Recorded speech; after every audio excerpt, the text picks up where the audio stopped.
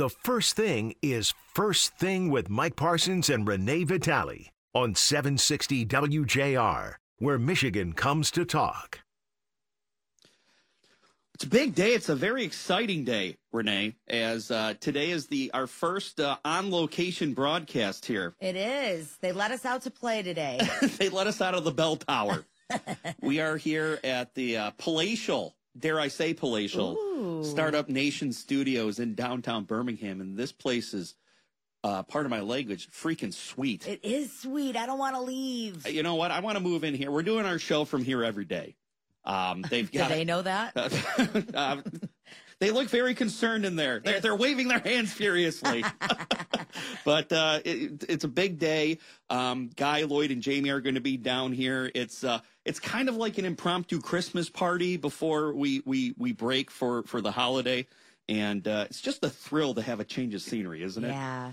And I know that you are a big fan of summer. You're no fan of winter, and I'm sure you know. Just some good news. Today is the shortest day of the year, which means after today, the days are going to get longer. It's all gravy. And longer, and your boat will be back in the water. Your dinghy, as you call it, will be back in the water in no time. Thank goodness. Yeah. And we're going to talk about this a little bit later in the show after the bottom of the hour news, but we lost the legend overnight. Ken Calvert, radio legend, passed away, and I know you've worked with him. I know some other people here today have worked with him, so we'll get into that later on. But just a towering figure. Yeah, unbelievable news. Found out late last night, and just a real shocker. And I think a little serendipity. I guess he retired 10 years ago to the day that he passed away. Oh, yeah, I didn't know that. So a little. I don't know if you believe in fate and signs. You know, a little bookend, but we'll talk about that a little bit later. In the meantime, 10 hostages are coming home to America. Yeah, I'm sorry, the Biden administration. I'm sorry, let's start with Venezuela. The Biden administration. I'm sorry, the Biden administration has released a close ally of the Venezuelan president, Nicolas Maduro, in a swap for jailed Americans. Alex Saab, who was arrested on a U.S. warrant for money laundering in 2020, was released from custody Wednesday. In exchange, Maduro will free some, if not all, of the roughly dozen U.S. citizens who remain imprisoned in Venezuela. On Friday and again on Monday, 2 docket entries were filed under seal in the long dormant criminal case out of federal court in Miami, an indication that a behind-the-scenes deal was in the works. The deal between Washington and Venezuela represents the U.S. government's latest bid to improve relations and bring back imprisoned Americans. The move, likely to be the largest release of American prisoners since an October 2022 deal that freed 7, comes just weeks after the U.S. agreed to temporarily suspend some sanctions after Maduro's socialist government and a faction of its opposition formally resolved to work together on a series of basic conditions for the next presidential election.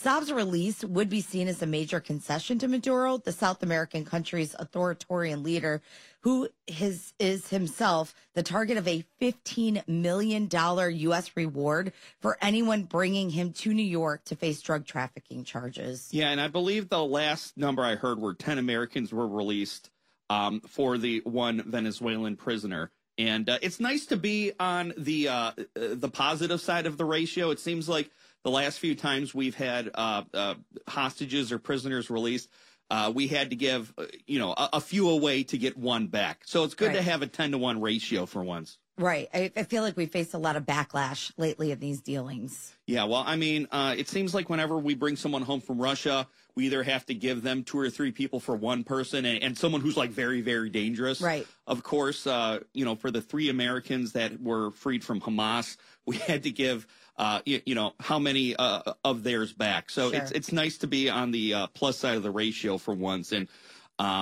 hopefully the next person to come home is Paul Whelan from Russia.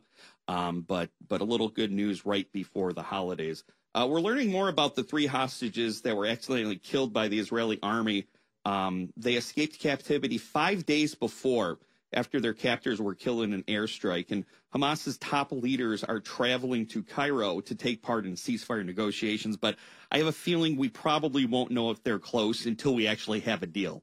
Because I think it feels like the last time it seemed like there's no deal, then boom, all of a sudden there's a deal. You know what? I had to literally look at this last minute before I went to bed to keep up with what was going on. Right. It's so hard. It literally feels like this is changing hour by hour. Well, and now you got the director of the CIA talking to Israel's their intelligence top intelligence officer. So hopefully we get something here where we can get more people back from Hamas and back home.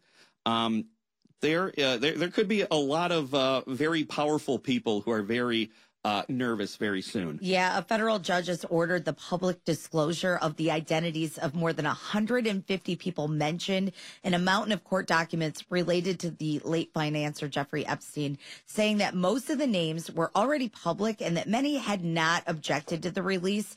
The people whose names are being disclosed, including sex abuse victims, litigation witnesses, Epstein's employees, and even some people with only a passing connection to the scandal, have until January 1st to appeal the order, signed Monday by Judge Loretta Preska. Many of the records related to the lawsuit were publicly released in past years, but on Monday, the judge made the determinations about some portions of the records that were initially withheld on potential privacy grounds and what can be made public about certain people mentioned in the records.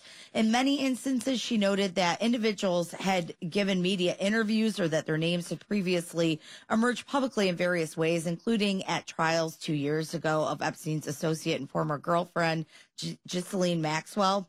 Preska concluded that some portions of the records should remain confidential, including those identifying people who were children when they were sexually abused by Epstein and had tried to maintain their privacy. So a lot of these names we do already know, but there's going to be some that we don't. Well, and there, obviously we've seen a lot of misinformation going around on who actually has been named by past victims of Epstein and who hasn't. Right. You remember Virginia Giuffre? She was one of the underage girls that was being trafficked.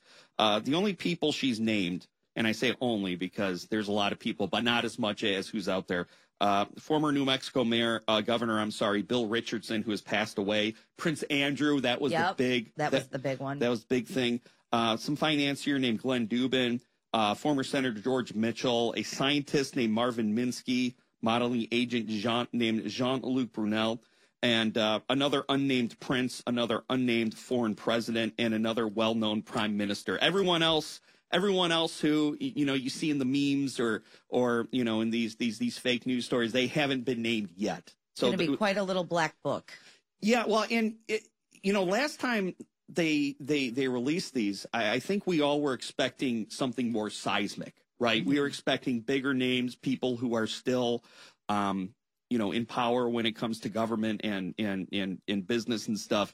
And it just didn't materialize back then. So we'll see what happens. I think it was over 100 names, I think, that are coming out in 2024. The University of Michigan, they've received a notice of allegations from the NCAA regarding level 1 and level 2 violations having to do with recruiting violations during the COVID-19 dead period. Jim Harbaugh faces 4 level 2 violations for having contact with recruits during the dead period and watching practices via Zoom, among a few other things. Those are the lower level allegations. The one he's really in trouble for was lying to investigators and not cooperating with them when they were looking into those allegations. And so if you remember earlier on in the season, Michigan, they self-imposed a 3-game suspension on itself. That's the first one, not the one at the end of the season against Ohio State and Penn State. And they were hoping to receive some leniency from the NCAA, who could still impose their own disciplinary measures. And, if it's a suspension, I don't think it would be that much of a punishment because if they could get through the toughest part of their schedule. I was going to say, this is small potatoes, right? Yeah. So I don't know if they would just get another slap on the hand, another few game suspension for Jim Harbaugh and then put Sharon Moore in there and not miss a beat, or if they're going to punish them more severely. So I guess we'll see what materializes. But I remember back when Michigan self-imposed that suspension on themselves during the easier part of their schedule, people said, well, hey, this might not help them escape punishment from the NCAA, and that's kind of the second part of the story here. So, all right, live from downtown Birmingham, the Startup Nation studios. It's First Thing, Mike Parsons, Renee Vitale on WJR. And we are live from downtown Birmingham, the Startup Nation studios, right? The second floor of that really cool Walgreens over on Woodward. Yeah, you would never know that it's here. But it is a broadcasting palace. And it is a gem. And what's really cool, too, is that we have the trailblazers here with us today. Jeff Sloan, Mark Pastoria, them along with Kristen Kujawa. They're the ones who started this time slot, the 5 a.m. time slot. And let me ask you, gentlemen, do you miss getting up this early? Boy, I'll tell you. Actually, I miss doing the show. I really do. There's something really special about the show. You know, being up at this hour kind of gets you out of your normal routine, right? I mean, this is not the kind of thing you do unless you're crazy enough to do to love morning radio like we all do. Cool. You want it back? Yeah, exactly.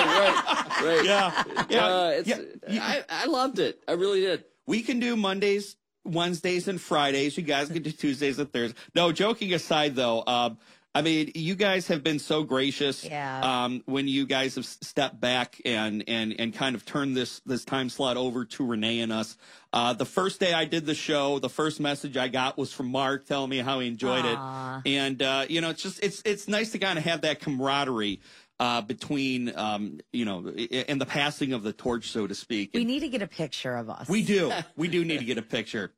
Just to put the rumors of a beef to rest. Right. But, no East Side, West Side stories thing going on here. Yeah. But Jeff, you have built a beautiful facility out here, and you've been at this for a while. You started it as Startup Nation on WJR on the weekends. Now it's Let's Go Michigan. And, you've been in the business incubation game for how long? Oh, probably 30 years now. Yeah. And so, obviously a big part of growing business now is content creation. For sure. When did you kind of see the tide turning of that and decide to make that pivot? Well, I'd like to be able to say I saw it. It was a strategic move. It was all part of the plan, right? It just, I think, first of all, I love radios. I love AM radio, talk radio. There's something magical. There's a romance. You know what? There really is. There's something magical about connecting with your audience, about having the ability to be on the mic and have a voice, have an opinion, right? Bring the news or the information to your audience your way. It's such a cool thing. And so I think it's that love of and respect of AM radio, talk radio, matched with, you're absolutely right, content creation, the ability to produce content and then have your business be found as a result of pushing out great content and doing it right, SEO done right, and so on and so on. We could go layers deep, but you got it, Mike. Yeah, well, you're definitely doing it right around here. And so, I mean, how busy is this place? I mean, what are some of the big projects that you have coming out of here? Yeah, so there's really a dual thing going on here. One is, as we've just talked about, producing good radio content. That happens here. Beyond that, though, the core, the main business is the incubation business of startup companies. So ideas come our way. We generate ideas internally. Those that really rise to the top, meet the criteria after doing some vetting, those are the businesses we begin to invest in, invest resources, people, money, and all the rest to make them go. And then those businesses grow up and they hopefully become something really valuable and meaningful. I like to think of myself as a bit of an ideas guy. An idea's junkie. That gets into your DNA. It does. Yeah. Now, once you get past the idea stage, I'm clueless. So I'll give you one for free. Okay. Okay. The 99-cent Coney Finder. It's an app because there seems to, every day there seems to be some restaurant that has a 99-cent Coney special.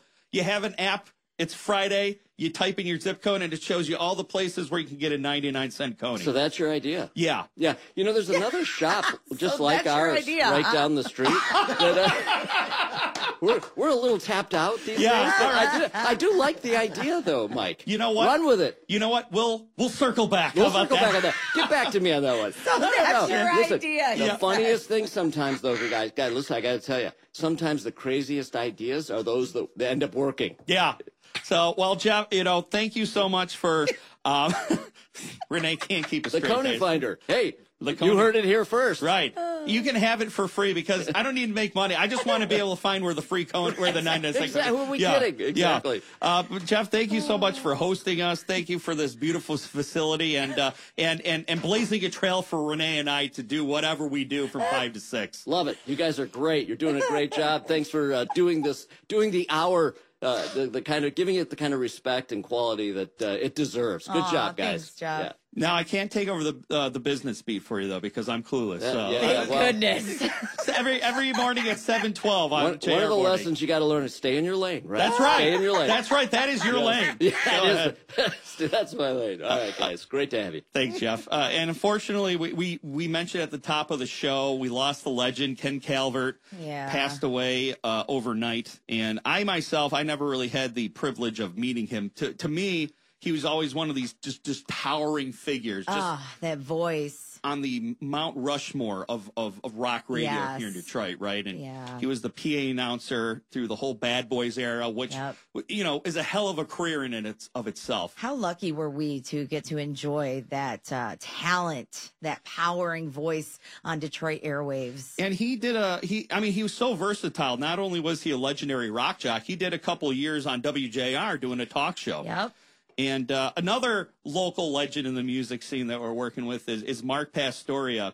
And, Mark, you have spent a lot of time in a lot of bands. You and your brother in Adrenaline, going on to DC Drive. You've had a couple of songs on Soundtrack and moving up the rock radio charts. And you knew Ken yourself, right? Yeah, very well. We've known Ken for about 35 years. He was a great guy. He was the go-to guy in Detroit, right? When we got signed to Capitol EMI, he was very instrumental in helping pick which songs might be the singles. Wow. Yeah, so. I mean, he had to be pretty important to a lot of up-and-coming bands at that time, especially here in the Detroit scene. Yeah, up-and-coming bands and the bands that were already popular, the Aerosmiths and Seeger, and, everybody wanted to get they wanted to be a hit. You had to come through Detroit. Yeah. And so Detroit is so well known for its rock radio. It's the best radio in the country. And Ken was one of those, trailblazers like Arthur Penhollow, Doug Podell, Ken Calvert, Jim Johnson, all those guys. So and that was Carl Coffey. Carl Coffey, right. And that was my exact Mount Rushmore when it came to rock radio. Right. You guys have played with a ton of people. Yeah. Throughout the years. Who is your favorite? Who is your favorite act to either play with, or you've recorded a lot of great people as well. Name one person or one group that was your absolute favorite to work with in all your years of music. I think it had to be Aerosmith. That was fun. We did a couple shows with them. It was you listen to them in high school, right? And then one day you're sitting on the stage with them, so you're hanging out doing sound check and. I just want to go hang with him after we get off the air and hear Mark's stories for hours. When's the book coming out, Mark? No you need to write a book. Yeah. I want that one on my coffee table. Yeah, there was quite a few. Well, rest in peace, Ken Calvert, an absolute giant. Like I said, I never had the pleasure of meeting him, but the first thing I saw when I opened up my Facebook feed this morning were two friends that I used to work with just talking about what a great guy he was, how when they were young jocks in the business, he was so welcoming to them. And Renee, you know this, when you're young and you're in this business and you kind of get your break and you feel like you don't really belong or know what you're doing, to have a veteran or a legend, not only have a kind word for you, but just to treat you like you belong there is so validating. Yeah, and I remember listening to Ken Calvert and listening to jocks like him when you're trying to become a DJ. Yeah. And listening to them do their break and mimicking that same break, saying, I can do that. Right. I want to be that one day. Right. So. Yeah, you kind of mimic who you like, and then eventually you kind of find your own. Find your own. Yeah, you find your own Right. method. So rest in peace, Ken. And even if he never spent any time on JR, I mean, he's one of those people that just transcends radio stations. Right. So, now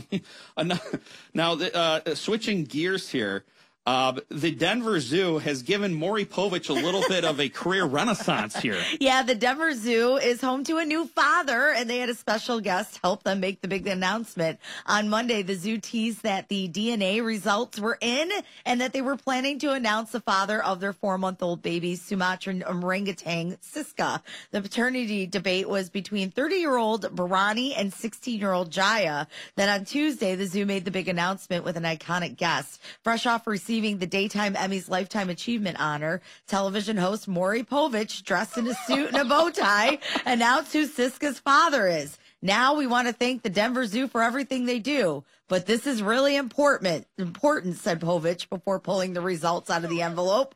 When it comes to orangutan 4-month-old Siska, Barani, you are the father. The video then shows the staff at the zoo cheering for the 30-year-old father.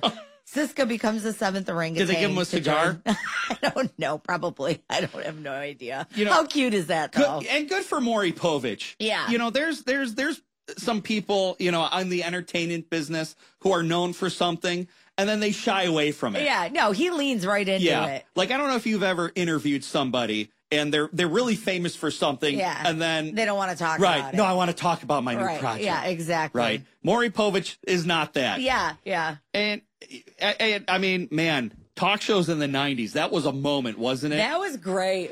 Everyone had their niche, right? You had Maury with the paternity test. You had Jerry Springer with the fights. You had Sally Jesse Raphael and with her glasses. Yeah, and the troubled teenagers and the drill sergeant screaming at them. Oh yeah, I forgot about that. And it's funny, all these shows started off as like intelligent current events, news, and then they realized, look, people like people throwing chairs and taking off their shirts and fighting and paternity tests. So we're going to lean into that. What do you think Connie Chung thought of that?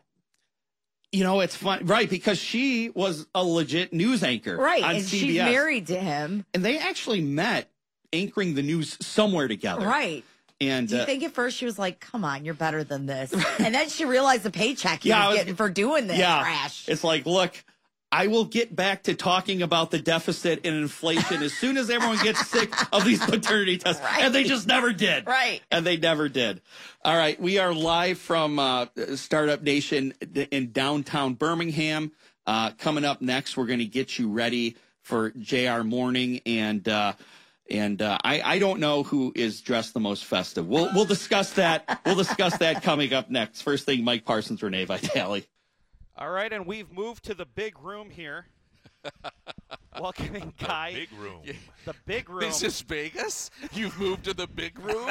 We made it to the side stage to the headliner, baby. I knew riding your coattails would pay off one day. We are here live from Startup Nation, the downtown Birmingham studios, and man, this place is sweet. It's amazing, man. It really is. It really is amazing. I feel like we're on a TV set here, and Renee, I was not prepared for just how well dressed everybody is. If I can go entertainment for a while, if you had me pick between Nick Roddy, Guy Gordon, Jamie Edmonds, you, and Lloyd Jackson for who's the best dressed, I don't know who to pick. I do like Guy's candy cane pants. Yeah, Guy. Yeah. The pants. Yeah. Guy wowed us with his candy cane pants. Lloyd always kills it, no matter what. He's got the very festive plaid holiday pants going on. Yeah. Jamie's got the awesome fur going on there. It's red, yeah. It's red fur. And it's not real fur. It's not. It's faux fur. For all those folks out there, this is faux. No picketing outside now. Hate. Dare I say? Hate emails. Dare I say very Zsa Zsa Gabor? It is very Zsa Zsa. And Nick's got his holiday sweater, his ugly holiday sweater. Nick's sweater is good. Yeah. What is that, peanuts? Piece de la Resistance. Yeah. Nick, why don't you get up and give us a little twirl? Nick is wearing a Snoopy with the Christmas tree. He is wearing a really nice sport coat over top. A tasteful brown blazer with some slacks and a Charlie Brown Christmas sweater. But we have to point out the fact that Mike Parsons is in a suit. Yes. Yeah. That's amazing. Well, I wish with a tie. You look nice. Thank you. Yeah, I'm going to need 3 stents in my heart from that. Because this is the shock. Well, the boss said no sweatpants, so nothing else was clean. It's my funeral suit. We need to get a picture of all of us. Yeah. This is amazing. Everyone looks great. And we're here. This is kind of like sort of like a year-end Christmas party for the who's who here in Detroit. Well, it's also kind of a coming-out party for First Thing, your show, and JR Morning, and kind of the reboot that we did this summer, and just kind of, we got all the kinks out. And, right, well, you guys I think did. we did. It may go off the rails today. But, it's kind of a celebration of a new start to the mornings here, so it's even fun. Renee's nails are festive. Oh my God! Thank you, my candy cane. I see that from here. Thanks, Jamie. You're welcome. That's the plus of having a female here. Yeah, I know. Us men, it's just wasted. I was waiting for you to notice, Mike. Yeah, They've been sorry. like this for a few days. Hey, did you paint Thanks, your nails? Jamie. Guy, I know you're going to be talking about this at the beginning of the show, but I know you were pretty good friends with Ken Calvert, who passed away 10 years to the day that he retired from radio. Yeah, Kenny, I mean, what an amazing voice, an amazing personality. Kind of invented the whole rave up at the Pistons game thing that a PA announcer had been. When Joe Dumars going to the hoop, and it's Joe Dumars. Yeah, I mean, he was. I mean, the energy that he built in that building for the Pistons games was amazing. But I mean, whether it was on Riff, Wheels, or JR in the afternoon. Right, that's right. He did a stint here from noon to 3 pre-rush days. He did. And when Dr. Laura was still on. That's right. Wow. That's right. Yeah, from 3 to whenever. But yeah, just a wonderful, wonderful man. And Annie, my heart is just aching for you today. She is such a sweetheart. And Ken was a great guy. We shared a lot of space in our days at Broadcast House at Channel 7 because Riff was on the same footprint. Yeah, and I know you're gonna have some stories for him. So I'm not. We're gonna let you do that. Make sure you tune in. Guys got a lot of great stories about Ken Calvert, but yeah, I mean, speaking of his wife, one of the first things that I read in the news release that she said that she was feeling the love from everybody, which is great. Yeah, and like I was telling Renee, I never had the pleasure of meeting him, but the first thing I read when I opened my Facebook this morning was 2 or 3 people that I used to work with who don't like anybody, who said, who talked about what a great guy true. Calvert Not was. a whiff of ego on this guy. He was just the nicest man, and Annie was ever present. Yeah, and she was delightful, and he's suffered with some horrible back problems and a lot of pain, and which led to his really premature retirement. He was just a young guy when 62. That's young to me. Yeah, that's young. For sure. It is young. But young. this is a small fraternity we have in this business, and he was one of the best brothers ever. Yeah. So I know guys got some great personal stories. On top of that, we've got a heck of a guest list from now till 9 o'clock. So stay tuned. JR Morning coming up next.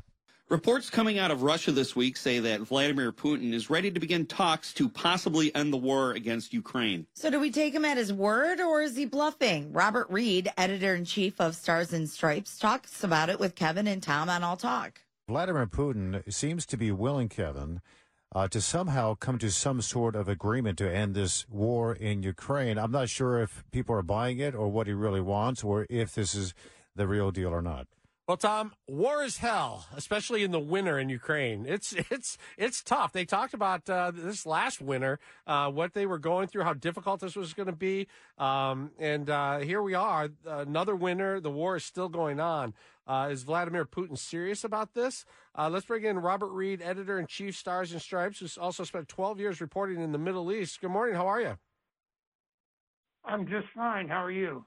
Good. I appreciate you being with us today. Before we talk about Putin's comments, how is the war going day to day? We don't hear that much about it. Who's making advancements? Is one side claiming that they're ready to win this thing, or are both dug in for what looks like it's something that's going to go on for several more years? They're pretty much dug in for the reasons that you said earlier. It's the winter, and winter is very difficult to operate in that part of Europe.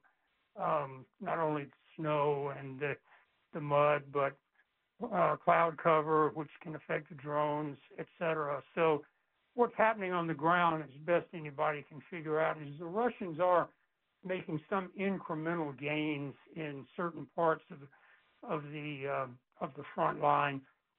The Ukrainians are holding on in others. These gains are pretty incremental. They're tiny villages to tiny villages, and you don't read about that very much because it's not a great distance advance, and who's heard of the villages except for the people who lived in them.